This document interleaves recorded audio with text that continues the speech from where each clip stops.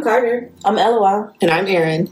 And if you don't know three black bitches who love true crime, you do now. This is the I Ain't a Killer podcast.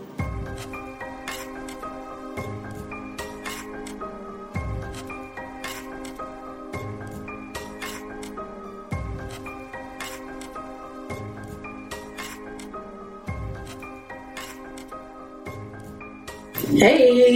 Hey, y'all. We finally back. We scared, right? I'm scared they're going to be my ass to the mic. Don't hurt us. Y'all, let us explain. First of all, the first week, it's been a lot going on. Scheduling issues. We've had many a birthday. Yes, everybody's born in August. In July. Oh, yeah. Aaron's a Cancer. It was a Leo. So we had sequential birthdays. And last week it was a fucking holiday. It was a holiday weekend. Beyonce was here for 3 shows. Yeah. 4 nights. You expected us to record. Right. I wasn't picking up no microphone. I literally hit them up. I think, what was it? Was it the night before or was it the morning of? I think it was like Saturday morning or something. I was like, no, it's not happening for me. I'll just tell you. I already knew what the answer was, but I had to make sure because I was still in bed. But I was like, let me just make sure. It's the way I wasn't even at home. I was at Tessa's house, laid out on the couch with a glass of champagne. This was not coming. This wasn't coming noise. It wasn't happening. You gotta do your due diligence and just like make sure it's like, documentation in the chat. Right. Paper trail. Y'all don't be our ass with regular ass niggas. Right. Like You be out here at the Beyonce concert just like y'all. Yeah. We'll get a little bit more comfy. We'll have a little bit more breathing room. Then we can, not let shit get in the way so much. But we got jobs and extra jobs and hobbies and school.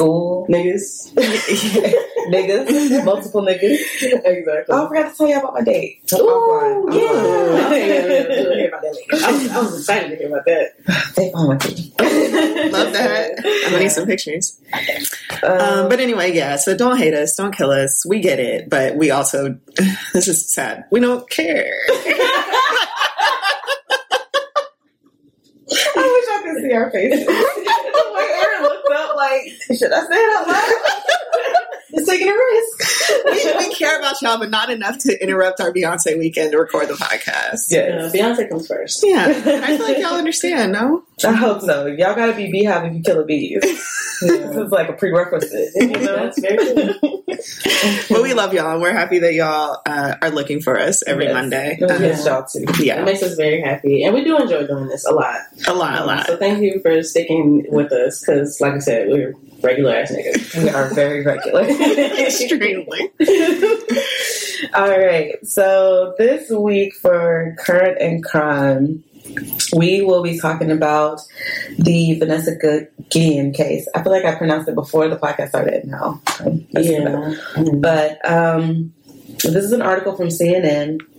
The title is "Woman Charged in Vanessa Guillen Case Receives 30-Year Sentence for Her Role in Death of Army Soldier," and this came out August 14th. But I think the information is pretty up to date. So, Cecily Aguilar, is that how you pronounce that? Aguilar, yeah. Aguilar. The woman charged in connection with the 2020 killing of Army SPC Vanessa Guillen has been sentenced to 30 years in federal prison. Aguilar pleaded guilty last year to 1 count of accessory after the fact and 3 counts of making a false statement. Aguilar's boyfriend at the time, SPC Aaron Robinson, is accused of killing and dismembering Guillen. God damn. And then recruiting Aguilar to assist in disposing her body near Fort Cavazos, Texas, formerly known as Fort Hood. Robinson died by suicide as authorities closed in on him in 2020, making Aguilar the only person charged in connection to Guillen's death. Just like a man. A coward. Fucking coward. Our hope is that today's sentence brings a sense of relief and justice to the Guillen family, who have endured such pain throughout these past few years. U.S. Attorney Jamin Esperanza for the Western District of Texas said in a news release Monday, Ms. Aguilar's actions were indefensible, and she will now face the maximum penalty for the choices she made. In a news conference after Aguilar's sentencing, Myra Guillen, Vanessa's sister, said it was a very hard day for my family. There's relief today as Cecily will finally be held accountable for her actions, she said. I'm happy to say that we can, in a sense, close this chapter and keep moving forward. A news release from federal prosecutors in Texas last year said after April 22nd, 2020 to July 1st, 2020, Aguilar assisted Robinson in corruptly altering, destroying, mutilating, and concealing evidence, that is, the body of Vanessa Guillen, in order to prevent Robinson from being charged with and prosecuted for any crime. The release went on to say that Aguilar altered and destroyed information from Robinson's Google account and made 4 materially false statements to federal investigators. She received the maximum sentence for her role in the crimes, 30 years, prosecutors said. Guillen was a 20-year-old private first class at the time of her death, went missing in April 2020. Her family, investigators, and civilian volunteers searched the area surrounding Fort Cavazos for weeks before discovering her body in a shallow grave on June 30th. It was later revealed that Robinson had killed Guillen in an armory room by bludgeoning her with a hammer. Ooh. According to the court documents, Robinson then put her body in a box and drove her to the Leon River, roughly 20 miles from base. He then picked up his girlfriend from work, and the two drove back, allegedly dismembering Guillen and attempting to burn her body before burying her in 3 separate holes. Y'all don't learn, because you can't just burn a body in a fucking campfire. Yeah. Myra Guillen said during Monday's press conference that Aguilar faced her family and asked for forgiveness. Bitch! Which really took me by surprise. I am so sorry. Y'all gonna have to put me in a cell if I'm ever in this position, because I'm coming to That's literally what I was thinking. There's no way. Any kind of role, no matter what your motivation was, that girl was gone. Yeah. Right. And you got the nerve to ask for forgiveness. And you look at me in my eyes asking for it? Don't fucking You never had any motive, intention to turn yourself in, to tell folks what the truth was. People have been looking at, she died a long, at least 10 plus years, yeah. It was 2020. Oh, okay. Because it's happened so often, so I may even be thinking about somebody else in the military who this happened to. I think you're thinking of the black woman. The black woman whose genitals were where they poured acid on her and shit. Yeah, that might be who I'm thinking about. But yeah, but contributed to that. The sister literally said the same thing. She said, it just doesn't make any sense to me as to why she took so long to speak up. And you can't tell me her demeanor is going to change from one morning to the next. And it's just hard to find that apology sincere. Period. Guillen's story resulted in a wave of new policies for the Army and military as a whole. In the wake of her disappearance, women flooded social media with their own stories of sexual assault and harassment in the military, using the hashtag I am Vanessa Guillen. In 2021, President Biden signed into law provisions from the I Am Vanessa Guillen Act, which mandated that prosecution decisions about sexual assault and harassment will be moved outside of a soldier's chain of command. Why wasn't that the case in the first place? Because the military is its own world and its own department. Yeah.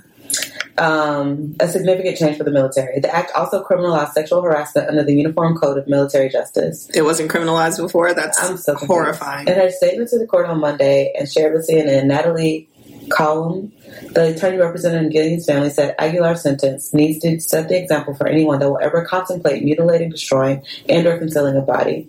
Your Honor, Vanessa Guillen served his country, Collum said. It's imperative that you set the appropriate precedent today so heinous acts like this will never occur on our trip again. I have feelings about that last Me too. What are your feelings? I mean, my thing is, it didn't prevent it from happening in the first place. People know it's illegal. People are not afraid of going to prison. There's so much evidence that shows that carceral punishment does not deter people from committing crimes. But you know it's illegal to mutilate and destroy and hide and burn a body. We all know that. Yeah, you all motivate people to get better at it. Yeah.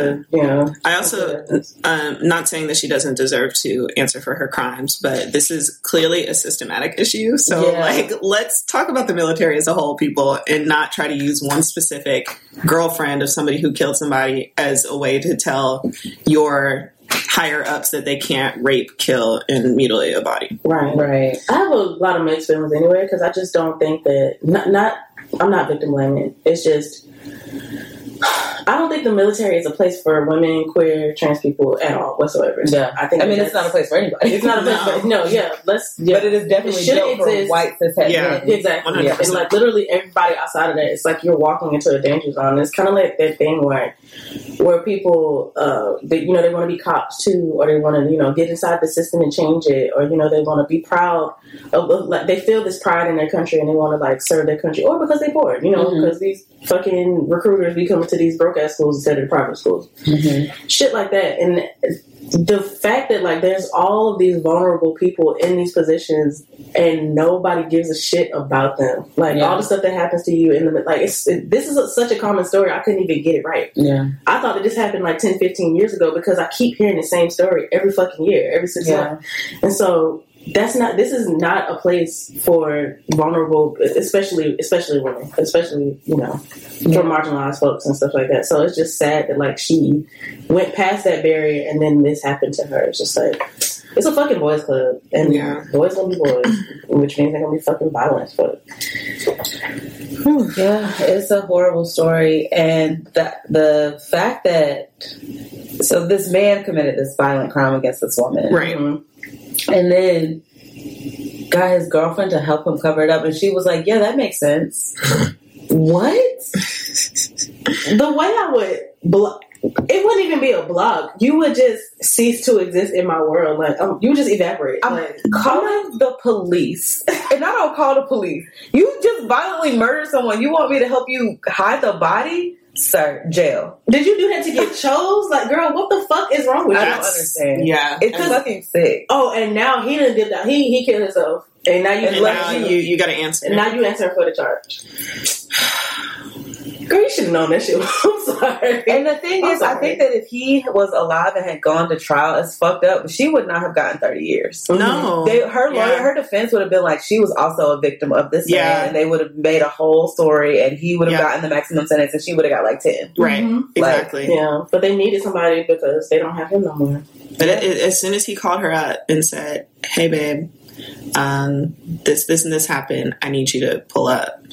She should have known that this is not a considerate man. Like, I'm not shocked that he offed himself and is not around. Like, clearly because he brought her into something that he really didn't have to at all.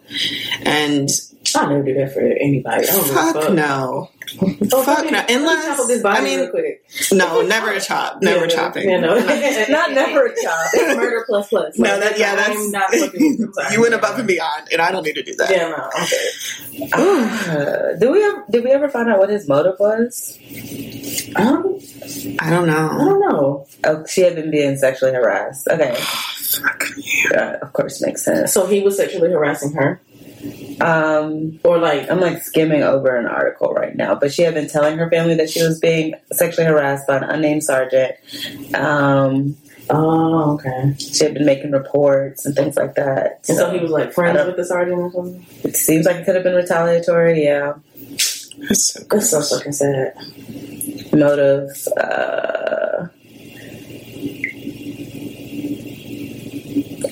okay, so this is from the Texas Department of Public Safety, from a report that they released that said the motive was.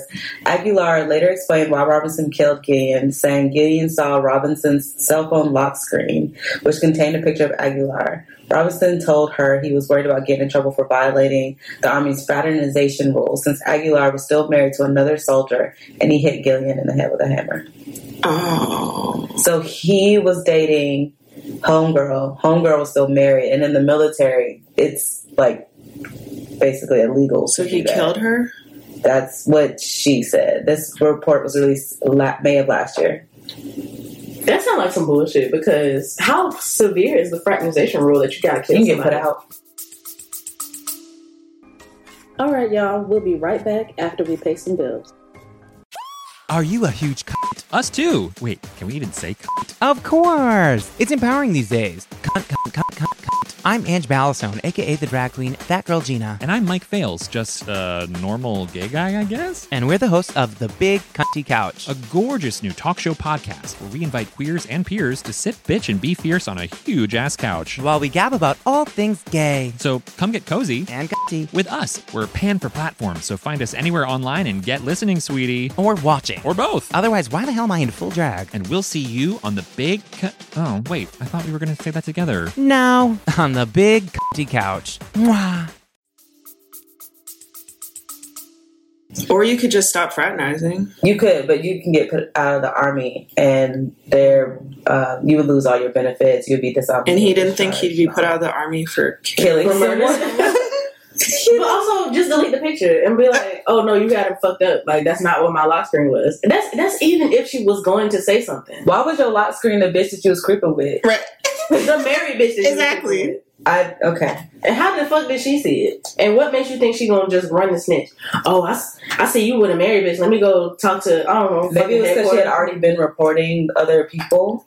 And maybe, because when you do that, I'm sure it gets around very quickly that you're quote unquote a snitch or something like that, you know? I don't know. I feel like getting put out the military ain't worth that. Like, that should be the goal. I agree. But if you're heavily invested, if that's your lifelong career path, if those benefits are like life-changing things for you, like, you have a different mindset around it. Yeah, but then it's like men also, because like you're so worried about this thing, you should have just not done the thing. Yeah, absolutely. Like you're so stressed out about the consequences of your actions. Like, wow, welcome to the real fucking world. Right. It's just like Tory Lanez. I'm sorry, I hate to bring this up.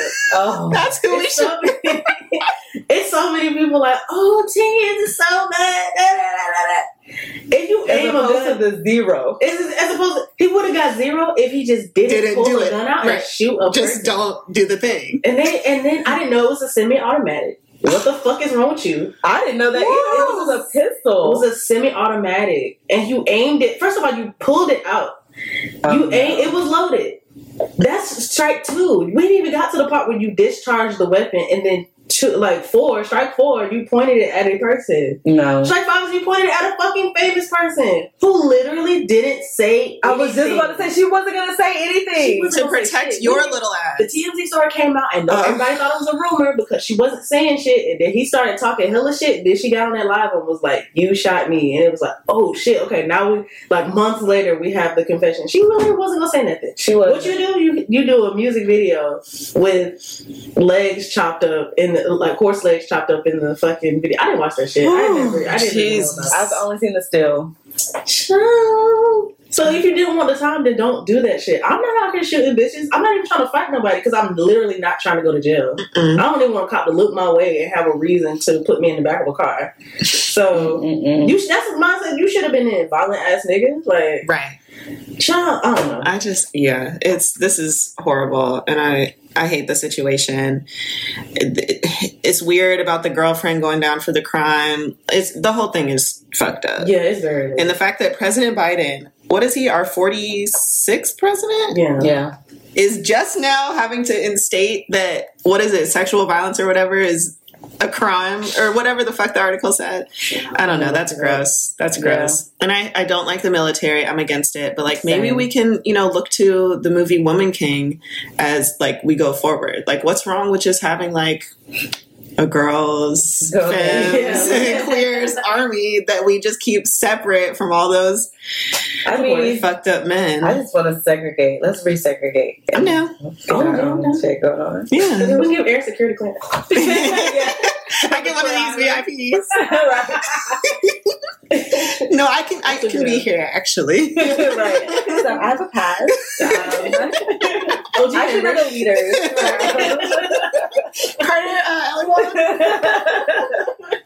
I'm super down. Because this shit getting out of control. All right. We'll be back with the main story, y'all.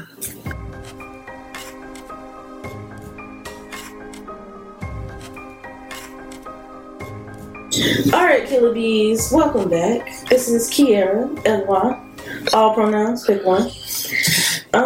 So this story is a little bit on the shorter end, but I definitely thought it was a good conversation to have. This is something that I've never really read into. This is the school shooter Elliot Rodger. Trigger warnings for gun violence, murder, and blatant misogyny. And then if any more triggers pop up, I'll definitely say something before I go over the little line.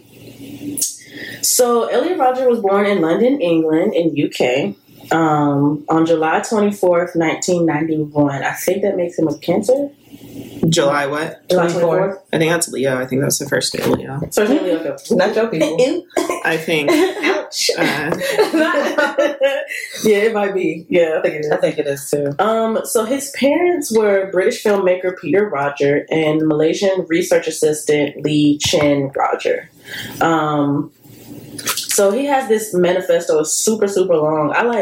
read some of it, but I couldn't really like get into it like I really wanted to because it's so like very, very long. Do other people have manifestos? I feel like I only hear of manifestos in the context of like cult leaders and like school shooters and shit.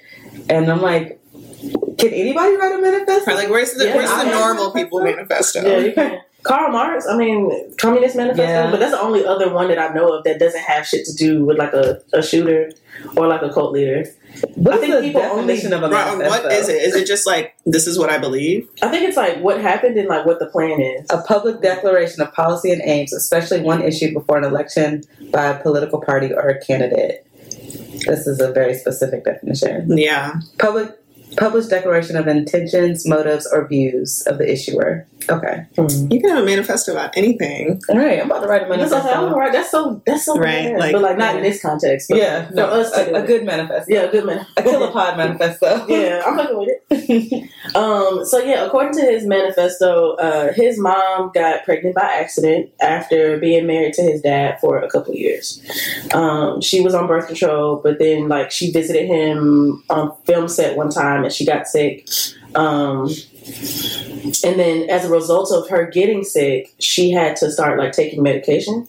And so the medication offset the birth control, which caused her to get pregnant with him. I don't think there was any intention for her to like actually have a kid up until that point. So they ended up moving to LA from the UK when he was 5. He talks about it in his manifesto a little bit that he was devastated. How, you know, he had like so many friends and stuff like that. They had this really cool house. It was, I don't want to say it was a farmhouse, but it's like, you know, those old English houses that be out in the country or whatever. That's kind of how it was. And it was really cute. But they ended up selling it and then they ended up moving to LA when he was 5. So then his parents got divorced and then his dad got remarried to this woman named Samaya. He doesn't really mention her last name too much, but she's Moroccan. And then that ends up coming up later in the story as well. So at the age of 8, he started seeing a bunch of therapists because his mom noticed like some mood issues and stuff like that. They prescribed him medication, but he never took it. So it seems like obviously if the therapists are like good at what they do, like they kind of went the right route. Like they noticed behavioral issues, they got him into therapy. Yeah, definitely. But I think him not taking his medication probably, I don't know, because I don't know too much about it. I don't have the range to speak on kids taking medication. I don't know how that affects their brain function, or could that have been part of the reason why he took the route that he did.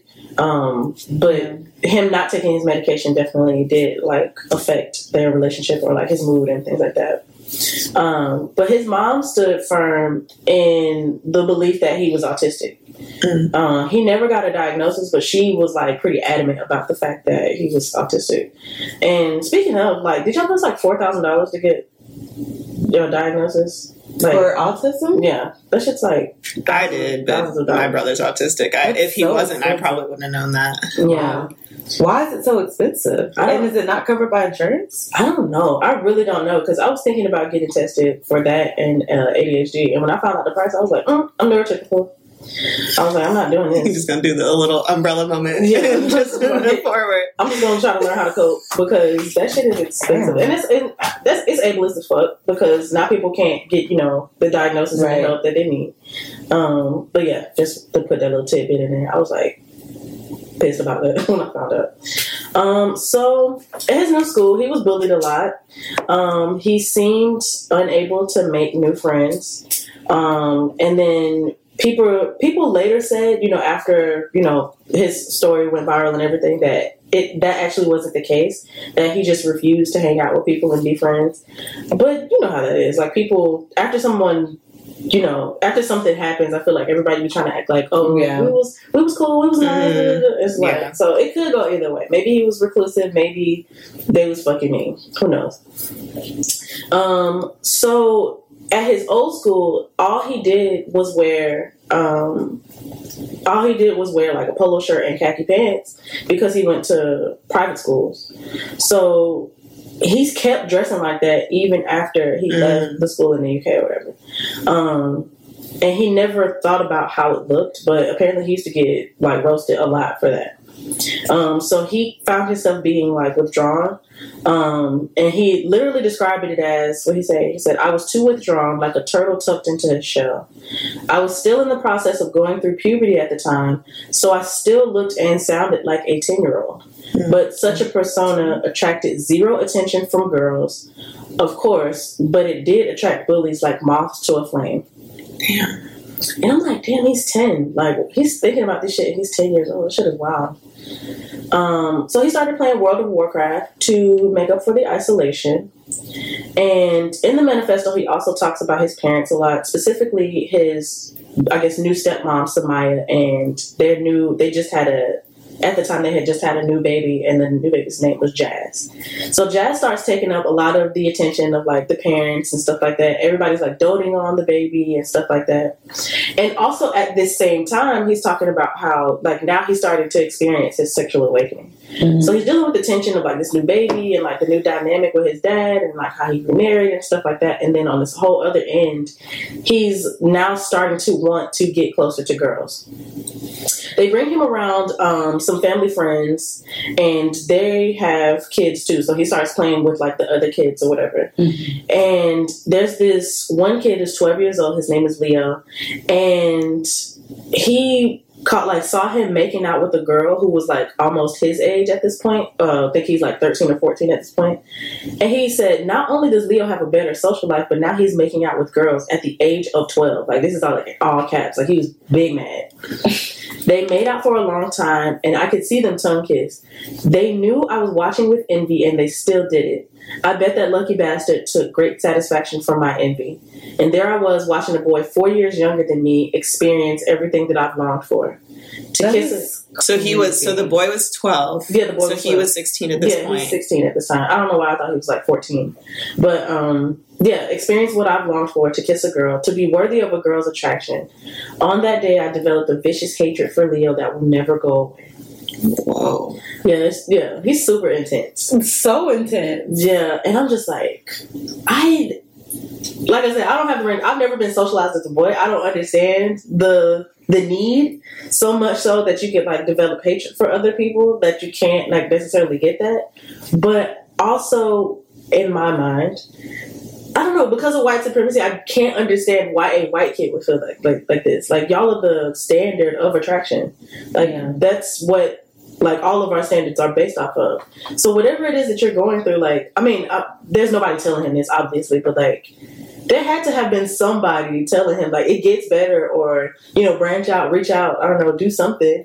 I don't know. It just feels so weird that he felt like this. White supremacy makes whiteness the standard of attraction, but there are also white people who fall short of that standard. Mm-hmm. I don't necessarily empathize with them, but I do recognize that as a truth. Like when they, like how they treat brunettes sometimes, or how they treat gingers, or like Jewish people, white Jewish people, like, you know, like.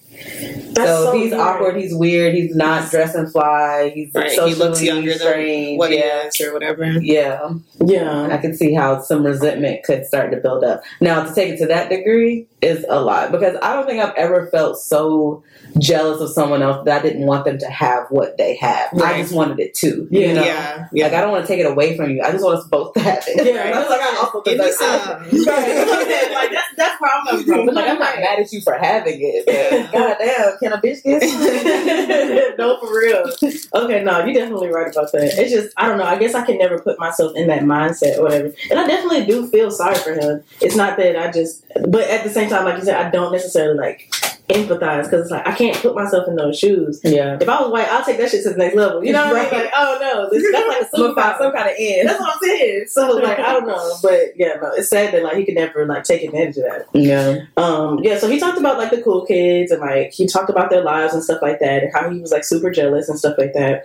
And he said, I began to have fantasies of becoming very powerful and stopping everyone from having sex. Hold on, everyone? Yeah, everyone. Which is wild, because like you gotta do over again. Every single one. Me? Yeah. Now why am I in it? Everybody. Stopping everybody from having sex. And just like you said, like I never would want everybody to not have this thing. I want me to have it. If I'm gonna fantasize about me getting it, or probably me getting more than what everybody else got. Shit like that. So that shit is wild. He said, I wanted to take sex away from them just like they took it from me. I saw sex as an evil and barbaric act, all because I was unable to have it. So he's an incel. Yeah. I think this was like around the time or like before that was like coined or whatever. Because before it was just like, oh, you can't get that. Like, and then that's just what it is. But I think around this time, then that's when people was like, oh, I'm involuntarily celibate, which is not a thing. Like, you either fucking or you're not. Even people who are sexually active still can't get something. Let's break it down. That's not a fucking thing. So yeah, he started a YouTube channel and he started an online blog. YouTube is the start of the downfall of society. They got it. Niggas started thinking that they could just say anything. Listen, and people should listen. Giving everybody a platform was like a blessing and a curse, because now we have all these different perspectives, and you can put, I don't know, you can just add so much nuance to like all these different situations that like news doesn't cover and shit. Right. But then you also have like these violent ass people who are able to spread out misinformation, disinformation, violent, narratives or whatever the fuck. And he was one of them. On the channel, he complained about being lonely. He complained about being rejected by other people. And he also went to different online communities that we now know as the manosphere. So, yeah. So he not only is he feeling this way, but he's also getting that back. Like, he's in this echo chamber where people are like, "Oh yeah, you're the prize," and you're the prize. Shit. You're the prize is wild. That high value man narrative is so scary to me. That shit really be like, I literally got high one time and I was thinking about that shit and I was like, like, if I'm not with my niggas, I'm not leaving the house. Like, I was like, I can't do this. I'm not going outside like that. Like, you're not gonna get me because you pissed off that you ugly or that you got some, you not fucking like you want to and shit like that. No, I literally was like, I was living in bed. I was like, hot as fuck. I'm not going nowhere without my niggas. For real, because this shit is fucking scary. It is scary. So he moved to this place called Isla Vista on June 4th, 2011. He went to Santa Barbara City College, and then he later ended up dropping out February of 2012. So from 2011 to 2012, he was involved in a series of minor incidents, which he threw or sprayed drinks on couples who he was jealous of. So people would like be like doing like PDA and shit, and he'll just like throw drinks on them and shit like that. I wish that should be his ass. Yes. I'm surprised they did. This whole thing is so ridiculous. People are mad that other people are getting their dicks sucked. Like, that is wild. This is exactly what the news doesn't cover. Like, it doesn't cover like, okay, what happened to him? What was he like? And stuff like that. It was always just like, oh, a school shooter, they killed this many people. Woo, and then that's it. And it's wild because like I feel like a lot of school shooters are trying to get to that point where they're so famous that everybody's studying them and shit, like the Ted Bundys and the Charles Mansons and stuff like that. But I feel like now it's the opposite because it happens so often. Yeah. We don't know shit about you. Yeah. So, whatever attention you were seeking to get, you still not getting it because I didn't know any of this until now. Right. And I'm pretty sure the manifesto would say even more than what's here. So, on July 20th, 2013, he went to... Oh, yeah, that is your birthday. I'm tripping. That's off of it. Well, when you turned... No, I'm not gonna be like that. On July 20th, 2013, he attended a party garden. I'm sorry. I ain't shit, y'all. So much just happened. He went to a party and tried to interact with girls there, but he was reportedly ignored. Were you at the party for your birthday? Fuck you. Were you at Santa Barbara? He then tried to push girls. He tried to push a few girls off a 10-foot ledge. Oh my God. But failed and then was instead pushed off by the other men there. Which is like, bring back them types. Right, like as he should be. He left the party but returned to get his sunglasses, which is like, what? Okay.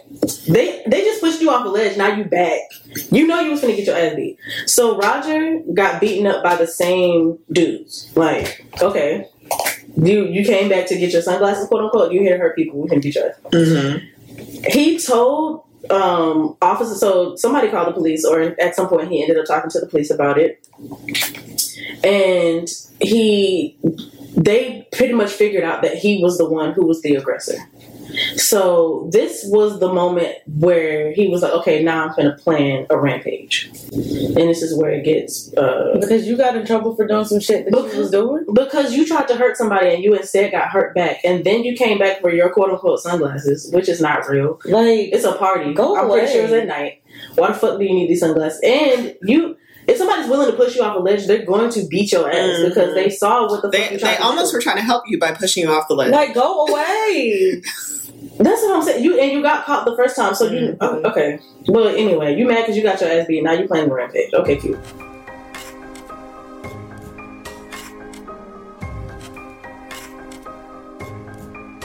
So, starting in September, Rodger started to use his pocket money from his parents and his grandparents that he had saved up to fund his revenge.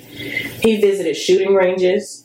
He bought 3 handguns, a Glock 34, and 2 Sig Sauer P226s. I don't know shit about guns, but I'm just gonna assume they big as fuck. Yeah, that sounded big. A Glock, but even to say that is just like a lot of that's a lot. And so I'm assuming these guns are huge, and the fact that he can so easily buy a gun is that was my first thought. Because my first thing would have been like, oh, you got social media? Let me just look you up real quick. No. Or you just bought 5 guns yesterday. Maybe you shouldn't also buy this gun today. You seem like an angry kid, according to your social media and your fucking YouTube channel. I kind of forgot what the YouTube channel was. It's so easy. You could have just looked that shit up, and I was just like, yeah, no, he's pissed off. Maybe he don't.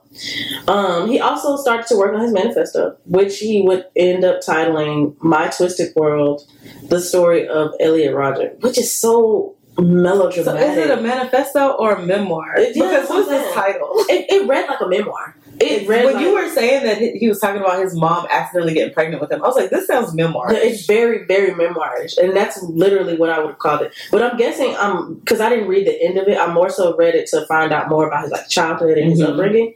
He probably put a lot of his politic into the end of it, or talked about in his manifesto why he was doing what he was doing, and maybe that's what the manifesto part was. But the parts that I read, it read like a literal biography. On January 25th, 2014, Rodger performed a citizen's arrest. Please. Which is if you don't mind your fucking business. Cop energy on somebody who's already angry at the world is a terrible sign already. He performed a citizen's arrest on his roommate, Cheng Guan. His quote unquote James, I guess that was his English name, Hong, and accused him of stealing a set of candles that belonged to him. After being arrested, Hong pled guilty to the petty theft charge, but the police dismissed the case due to insufficient evidence. On April 30th, Rodger's parents saw his YouTube channel and then got scared, so they contacted the police, which further affirms the theory that him buying a gun shouldn't have happened, because if they had seen what his parents saw, they would have contacted the police, exactly, and not sold him a fucking gun. But when the officers interviewed Rodger at his apartment, he downplayed the situation.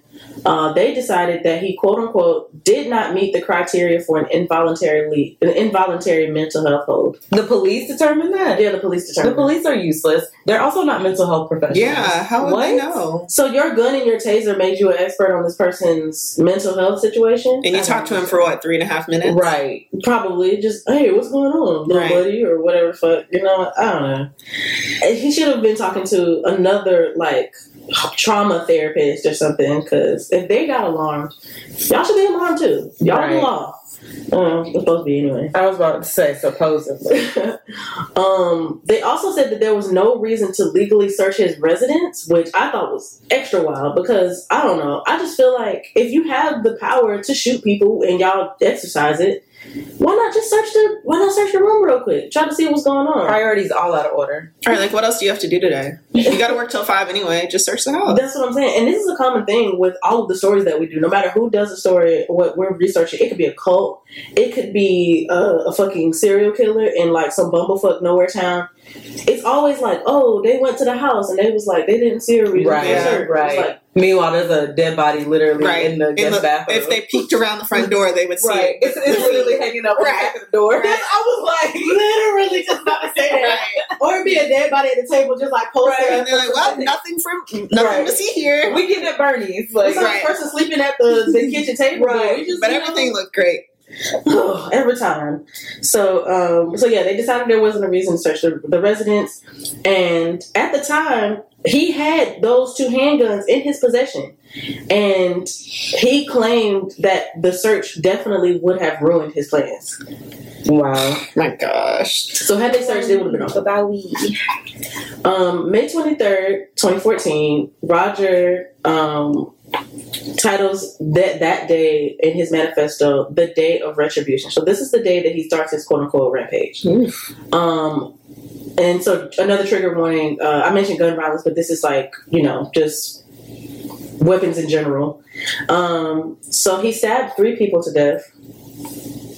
One of them was Hong, his roommate, his other roommate. Oh no! His other roommate, George Chen. So that was the second one, and then their friend, Wei-Han David Wang.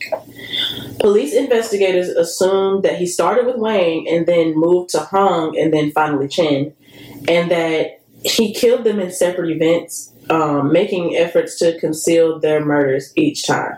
So he would kill one and then try to hide it, kill one and try to hide it, whatever. Instead of all 3 of them being in like some sort of like group setting. I mean, I know he's like spoken violence and like tried to harm people, but to go from like having not really done like a violent act to like stabbing, to go from 3 spraying people with water guns, right? That is intense. Yeah, and people that you know and live with. Yeah, I wonder what the switch is. I think it's literally just people just up and do it, and then just to, I guess, to see how it feels, or they talked all this shit, now they gotta like follow through or whatever the fuck, or maybe something set him off and he just really felt like he didn't have a reason to not do it anymore. So his retribution, as he called it, he sent his manifesto to 34 people, including his parents, other family members. He sent one to his therapist, former school teachers, and childhood friends. He went to the Alpha Phi sorority house near the University of California, Santa Barbara, with the intention of massacring all the occupants inside. Whoa. When he knocked on the door, nobody answered. So he shot 3 Delta sorority sisters who were nearby. And he ended up killing Catherine Cooper and Veronica Weiss, wounding Bianca DeCock. Or DeCock. I can't decide what's the pronunciation on that. He then drove further into town and fired into the Isla Vista Deli Mart from inside his BMW, killing a student named Christopher Michaels Martinez. After killing Michaels Martinez, Rodger drove away from the Isla Vista Deli Mart, and he was spotted leaving by 4 responding foot patrol officers, but they didn't suspect him to be the shooter at the time, so they allowed him to... Why? Because he's not a black man? Yeah. That's literally it. Because if you a nigga and your tail light flickering, bitch, you getting pulled over. Right. So I don't get this whole, we didn't think he was a shooter. Did you think he was anything? Right. Did you want to talk to him, something? And you saw him leaving. And I'm sure he looked agitated. Like, you're not just strolling through the street. Y'all get people for running. Like, it's all kind of shit. But I guess that don't apply to white kids. So he continued on his rampage, obviously, because they let him fucking go. He shot several pedestrians in drive-by shootings, and he also hit other people with his car. At some points, he drove on the wrong side of the street. He ended up wounding 12 people in the rampage, and 6 by gunshots and 6 with his vehicle. At one point, he got into a brief gunfight with a responding sheriff's deputy and escaped unharmed. How? Got into a gunfight with the sheriff's deputy and escaped unharmed. Not shot, not tased, not nothing. Beanbagged. Oh my god. Didn't get hit with a squirt gun, bitch. Nothing. So yeah, at this point in the research, I was pissed off, y'all. I'm sorry. Like at this point, I just started copying and pasting because I was like, because up until now, I was doing shit in my own words. I literally did this shit. I put my arms up in the air. I was like, what the fuck going on? Like unharmed? Okay, whatever. Near the end of the rampage, Rodger got into another gunfight, this time with 3 sheriff's deputies near Little Acorn Park, and he suffered a gunshot wound to his left hip. He fled, but was closely pursued by police. So he crashed into it said bicyclist. I hate that word. I don't know why. He crashed into a bicyclist. It is a lot. Yeah, it's just so much. Like, okay, this guy was on a bike. Do we need a it's word for everything as a career? Like, I don't know. That just pisses me off. Like, I hate that word. The anger. So he crashed into a person who was on a bike named Keith Chung and seriously wounded him and then fatally shot himself in the head. Oh, wow. He was 22 at the time of his death. Police investigated the crashed BMW and I'm a bit confused. Hold on, let me take a step back because, like I told you, like by this time I was copying and pasting and stuff like that. Okay, maybe I copy and pasted the wrong part. Let me backtrack. Police investigated the crashed BMW and handcuffed Rodger and Chung, having initially believed that Chung to be the second gunman. They later determined him to be an injured victim and released him to police custody. That feels racist. Yeah. No, definitely. And immediately. But especially the fact that they let him go unharmed and then turned around and like arrested Chung. So the day after the killing spree, officers went to Rodger's apartment to investigate it and found the bodies of Hong, Chen, and Wang, the people that he stabbed earlier. Mm-hmm. His final YouTube video was discovered after the killing spree and was deleted from the website. However, many like people had already copied and like recorded the videos and stuff like that, so they're definitely still like floating out there, and then it ended up inspiring like copycat crimes and stuff like that. Yikes. There were some people who were concerned about it being on the news. There was like people who was debating back and forth about whether or not that was okay, because when you put stuff on the news that like then there's always a spike in copycat crimes, specifically with the VA Tech shooter too.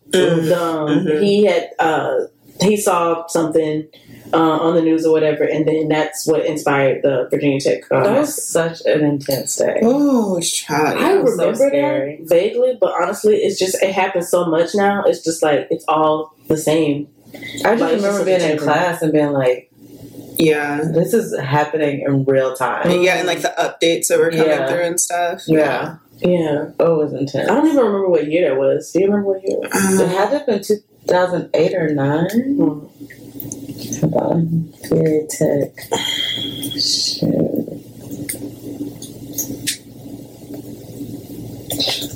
Did another one happen?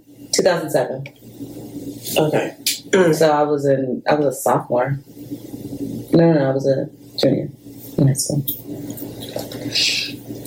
Okay. Yeah, I'm still confused about the part that I wrote that said they handcuffed Rodger. I mean, obviously that happened before he turned a gun on himself.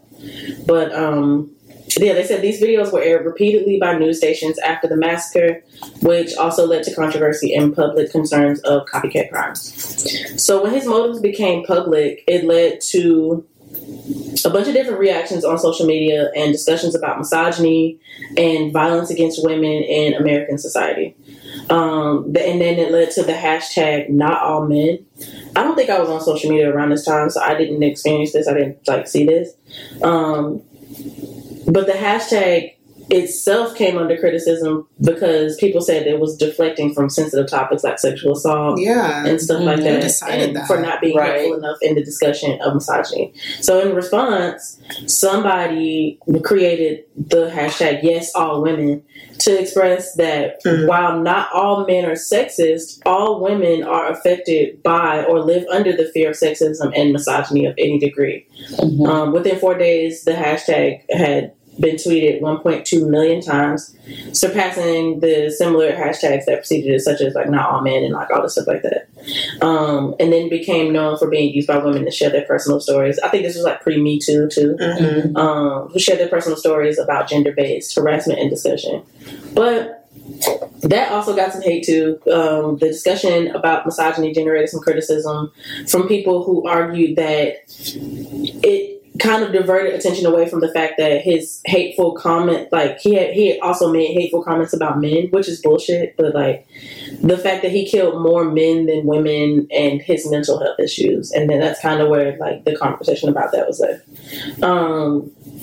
Which is, I think that's also a way that people always deflect from sexism. They're like, oh, he killed more men than women, or men are affected by this thing more. It's still patriarchy, and it's still a result of him feeling entitled to relationships with women, to feeling entitled to sex. So yes, more men may have been killed, but that doesn't mean the motivation was any less misogynistic. He wanted to go to those frat houses and kill people. Like, he killed the women that were, he killed whoever was near him. That doesn't mean he tried to kill a whole fucking sorority. Yeah, exactly. So that is misogyny. Even like his manifesto and talking about how he wanted to take sex away from everybody because they took it away from him. That is misogyny and entitlement. So that has nothing to do with, I don't know. I don't feel like that should be that should be a fact that like deters from the fact that his motivations were gender sexist. I don't know. But yes, that is the story of Elliot Rodger. And yikes. Yeah, damn. It's a lot. Ooh. Did his parents have anything to say after the fact? I wonder. I didn't even look it up. I'm pretty sure they're devastated. But yeah, I didn't look up what they had to say after his death. I don't think I remember this story, but seeing his picture, he looks familiar. If you see his video, it'll kind of look familiar because that's the thing that was like circulating on like the news outlets. He was like sitting in the car and he was like live streaming kind of, and he was like, "Oh, I'm gonna go in here and I'm gonna this is like the last video I'm gonna make," and he was sitting in his car looking sad and stuff. But yeah, that's another reason why I wanted to do it because I feel like all these faces kind of get lost in like this sea of mass shooters. Whatever. The only one that stands out to me, whose face I remember, or I guess the most recent one whose face I remember, is the one from the Batman movie. That shit should be the Aurora killer. Yeah. I still have anxiety every time I go into a movie theater. Every single time. I look at where the exits are and I do my exit plan in my head, and then I gotta have a drink because I start getting anxious like immediately. No, I used to be so excited to go to, I mean I still do it, but like a matinee situation like that feels much better to me since that situation happened, because the first, I feel like year after that happened, I didn't go to movies at all. I went and saw that movie. Well, so my boyfriend took me to see it because I'm a huge like comic book fan, like comic book movie fan, superhero movie fan, and like that happened like when the movie came out, obviously, but I still wanted to see it, but I was on the, like, I don't know, and I had just like got diagnosed with my anxiety disorder, so he took me to see it in fucking IMAX. So it was huge, it was loud, it was dark, and I had a panic attack in the movie. It was horrifying. And you found out about this after? You found out about the shooting after? No, I knew about the shooting before. Yeah, I didn't go to the movies for a long ass time after that. After that experience, I didn't.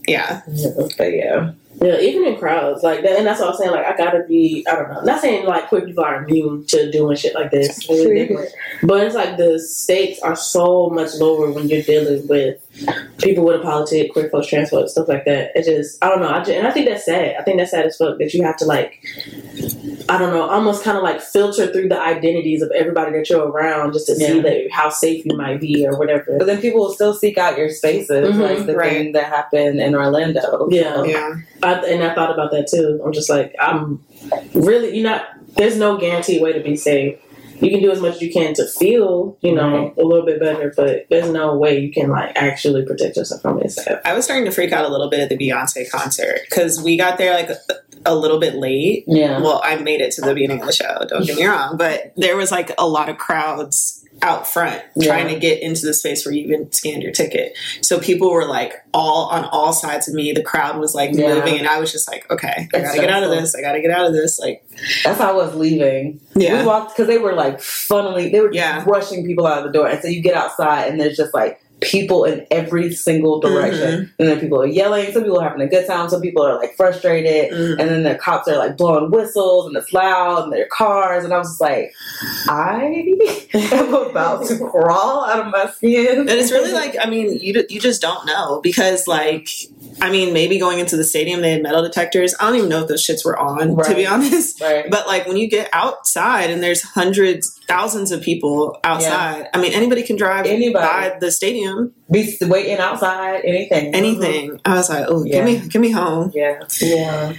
I've been thinking about what happened at Ariana Grande's concert too. Too. So like, fuck. Like, and in Vegas, the country concert in Vegas too. Yes, I think about that one a lot. Oh, I don't remember that. Wasn't it outdoors? Yeah. So somebody pulled up and just started shooting into the crowd at like festival or concert. I'm like, what is the motivation behind that shit?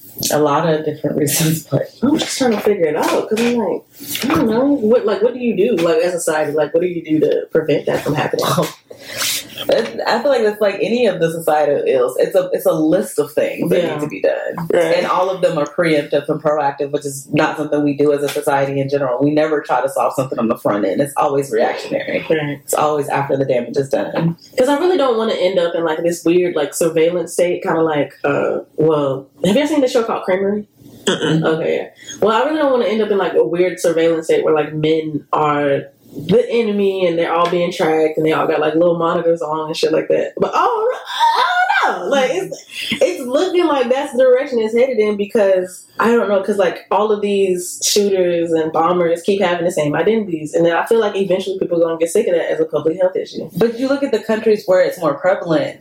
We're the ones doing it wrong. The countries where that doesn't happen, they have more restrictive gun laws. They have more access to resources. They have better health care. They have better school systems. Like there are reasons why people are like this. It can be prevented. It's just not something that this country focuses on. And that feels like a pipe dream to me. I feel like whenever people talk about other countries and the way they do shows, it ain't real. You know what I mean? No, it's so shitty here. It does so fake. The way people talk about it, I'm just like, I'll go over there and see that shit for myself. People are like, I got all my teeth fixed for $12. Right. And then like, the people on TikTok talking shit about America, like, damn, y'all gotta pay for this? Like, yeah, bitch, we do. We pay for everything. So we're gonna be paying for air. Yeah. Showing up the Lorax. Let me get up. Yep. All right. Well, we'll be back with Should This Be a Crime?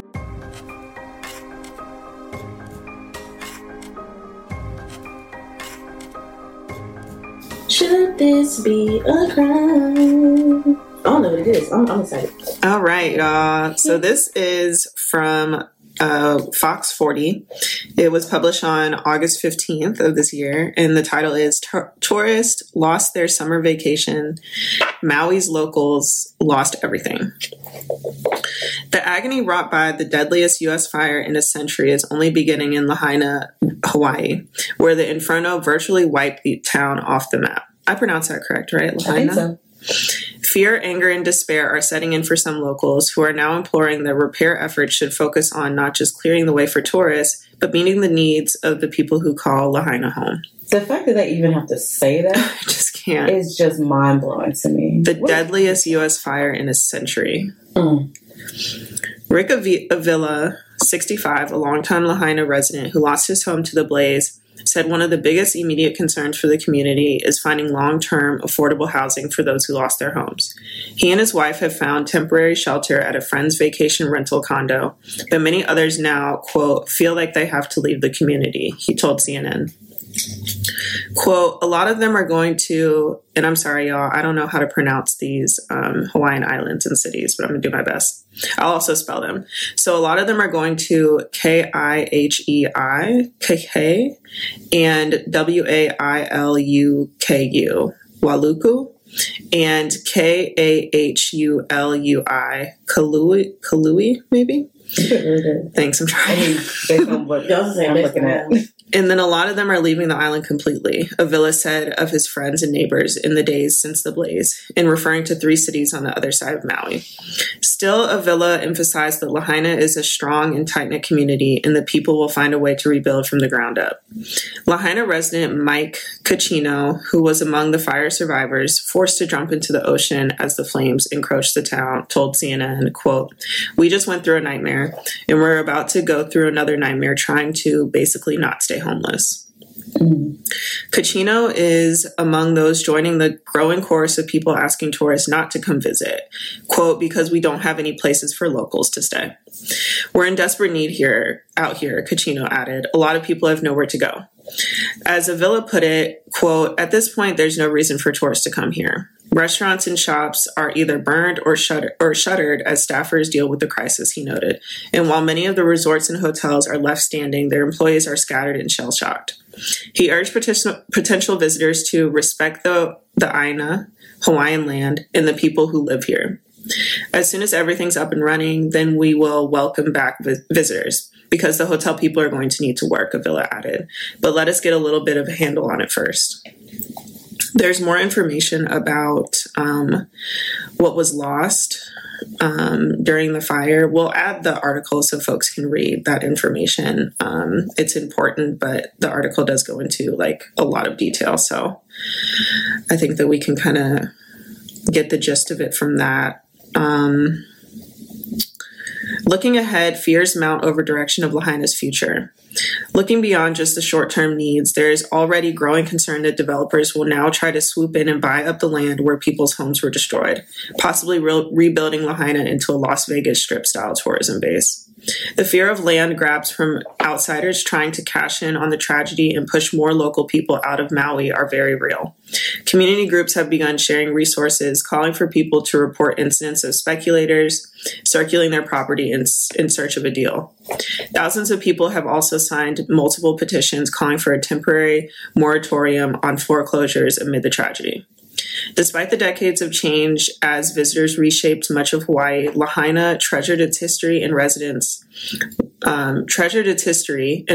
worked hard to preserve the cultural heritage that made it so unique. Unlike the skyscrapers and luxury retail outposts on the Waikiki Strip and neighboring Oahu Island, Lahaina's downtown, now largely raised, remain largely low-rise and dotted with small businesses built around a beloved 150-year-old banyan tree. Quote, many have characterized Lahaina in the coverage of these fires as a tourist mecca or tourist destination, and it certainly attracted the interest and love of many, many people. But Lahaina also has a deep history. Gionson, who is a native Hawaiian, added, pointing to its place as the historic capital of the Kingdom of Hawaii. Quote, it's also important to keep first and foremost in mind what the families of the area are going through, because it's really in the families and in the hearts of the Kama'aina, the residents of those places, that those kinds of stories, those kinds of histories live. And that's the end of that article. Oh, that was sad. That's so sad. Going to Hawaii is a crime. It's been a crime. And people have been saying it for years. It's just people have been begging y'all to stop coming and fucking up their shit, taking the limited resources that they have, adding to all the bullshit that they already deal with at the hands of the U.S. government, and nobody listened. And now this. Yeah, absolutely.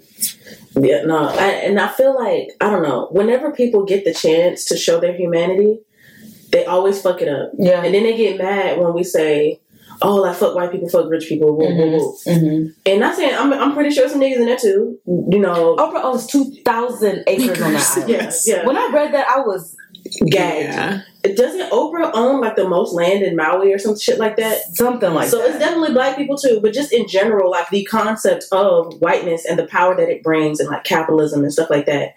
Like whenever people get the chance to show out and really like show up for people and kind of prove that wrong, they turn left every single fucking time. Right. I saw a picture and this one girl, like her and her husband were like looking through the rubble for like a Rolex or something. Yeah. Oh my God.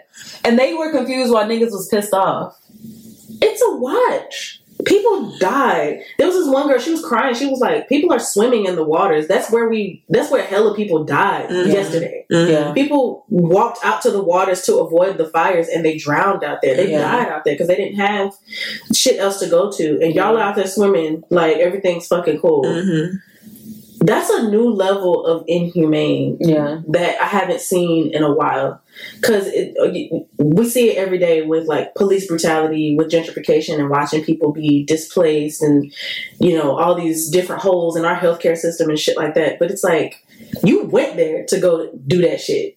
Yeah. That wasn't what you wasn't acting as at your house in your neighborhood. Mm-hmm. Like, you wasn't on social media talking shit about people who you went there to an annexed part of Polynesia. That shit is not the fucking US. Yeah. And then you're like, oh, my watch. Oh, I'm so glad like, fuck y'all. Y'all are pieces of shit. Like, absolute pieces of shit. And while y'all are so, like, headstrong, while y'all are so determined to prove that y'all are the worst people alive is beyond me. Like, I can't even, like, comprehend being in that situation. Because if I'm not helping, if I'm not, like, volunteering at whatever shelter to move people or using my resources that I have to like help people out there, I'm on the next thing smoking back to the US. Like, I'm not even gonna be there first of all. But like, if I was there, if I was just like to take that chance and be a vacationer when they literally said, don't fucking come here for years. Yeah. It's been at least a decade now since they really was like, please stop coming here because it's fucking us up. So yeah, no, I literally don't even know how to react. And and you can't act like you didn't know. The peak of those pleas were in 2020 when, like, they were begging people because all those cheap flights were available to go to Hawaii. And they were like, can you stop bringing the fucking plague over here? Like, niggas is dying. They not going to help us. They going to help y'all as tourists. And, like, stop. And people were like $88. I remember people were going to Hawaii. Like, and in now droves. All these people that are grieving their families and their homes have to worry about people coming in and buying it up. And building like all these buildings around it. And it's really sad. And for them to say like, this is our home, this is like one of the most historical islands in Hawaii, and y'all just say, oh, I love vacationing there. And they're like, fuck you. Do the people love living there? Like, are they having a good time? Are they safe? And you vacation there every year, but now that it's torn down, you don't have any money to give the island. Horrible. You don't want to help. You just want to wonder when the next fucking condo building is going to be built so you can go back. It's awful. It's always been like fuck billionaires. And for some reason, Oprah never really was like high on my list of like giving. Like, I just didn't pay attention to Oprah. I don't have a strong affection for her. I don't have a strong hatred for her, anything like that.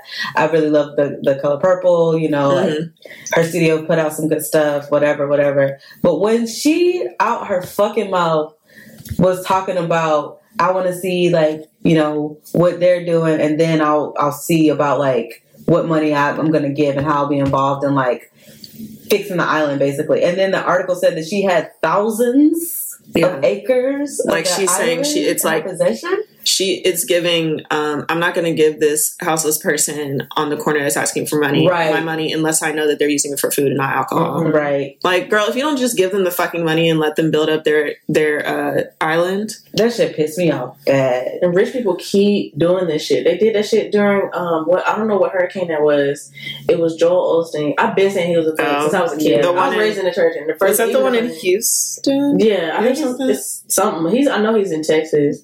And me me and my brother been saying since we was little. I was like, that's a thug. That's not a preacher. That's a thug. And he looks terrifying. He looks scary as fuck. He looks like an anime villain. Yeah, yes. He does. He looks like he needs to be in a DC movie and as the villain. They needed somewhere to stay, and he was like, "Oh, they can't come to our church." But then, like when he got pressure from social media, then he started letting people in, and they found like money in the walls. Like that was wild from some bank robbery. Like, are you kidding me? Conversation. Maybe we'll do a story on them one day. But yeah, no, rich people ain't shit, and they don't give a fuck about nobody else except for being the charity class so that they can get a tax write-off. That's literally it. And we see it now in real time when people are losing their lives, people are losing their homes. You should be worried about like your next meal. You should be worried about like getting in contact with emergency services so you can get your shit. You shouldn't have to worry about people buying up the land that your people just died on. Right. Someone literally on Twitter was like, the land that Oprah bought was illegally sold because it was illegally gained. Like, why the fuck do you own it in the first place? Right. Yeah, it's a colony. It's literally American colonialism. And I don't know, if some folks in mine want to throw some people over in the water or whatever, and they ass come up missing or some shit like that, I support it. I'm so fucking sorry. You just blame it on the fire. Oops, they died. I don't know why something like it's revolution is gonna have to be some sort of give and take when it comes to like violence and shit like that, because this is violence. This is murder. This is genocide, and these people do not give a fuck. Oh, they died. Damn, that's sad. So are we going to the other island, or is it like, right? Which island's next, y'all? Y'all are killing. I can't think like that. I'm sorry. I literally can't think like that. It don't matter. I don't care how much money I end up getting or not getting. I don't give a fuck. Like I can't. Yeah. So it's definitely a crime to be there. Yeah. It was a crime to be there before this fire. Kill these fucking developers and these landlords. Yeah. As soon as you see this, don't report these speculators. Give them a little stab. Throw them over in the water. It's a crime. Yeah, it's definitely a crime. All of it is a crime. Justice for the indigenous Hawaiians and all the thoughts and good energy. Yeah, to all of them for sure. And like, we gotta get more aid than what they get. Yeah, I hope they get their land back, and I hope you're right. I hope they do start stabbing and drowning niggas. Whatever, for real. And I hope they get away with it, because look at what's happening to them. It's the same thing. It's not anything different from what's happening to them right now. Yeah, because I'm pretty sure someone is taking advantage of this situation. We see it with blackouts. We see it with natural disasters. Somebody's stealing. Somebody's assaulting people. Somebody's violating women.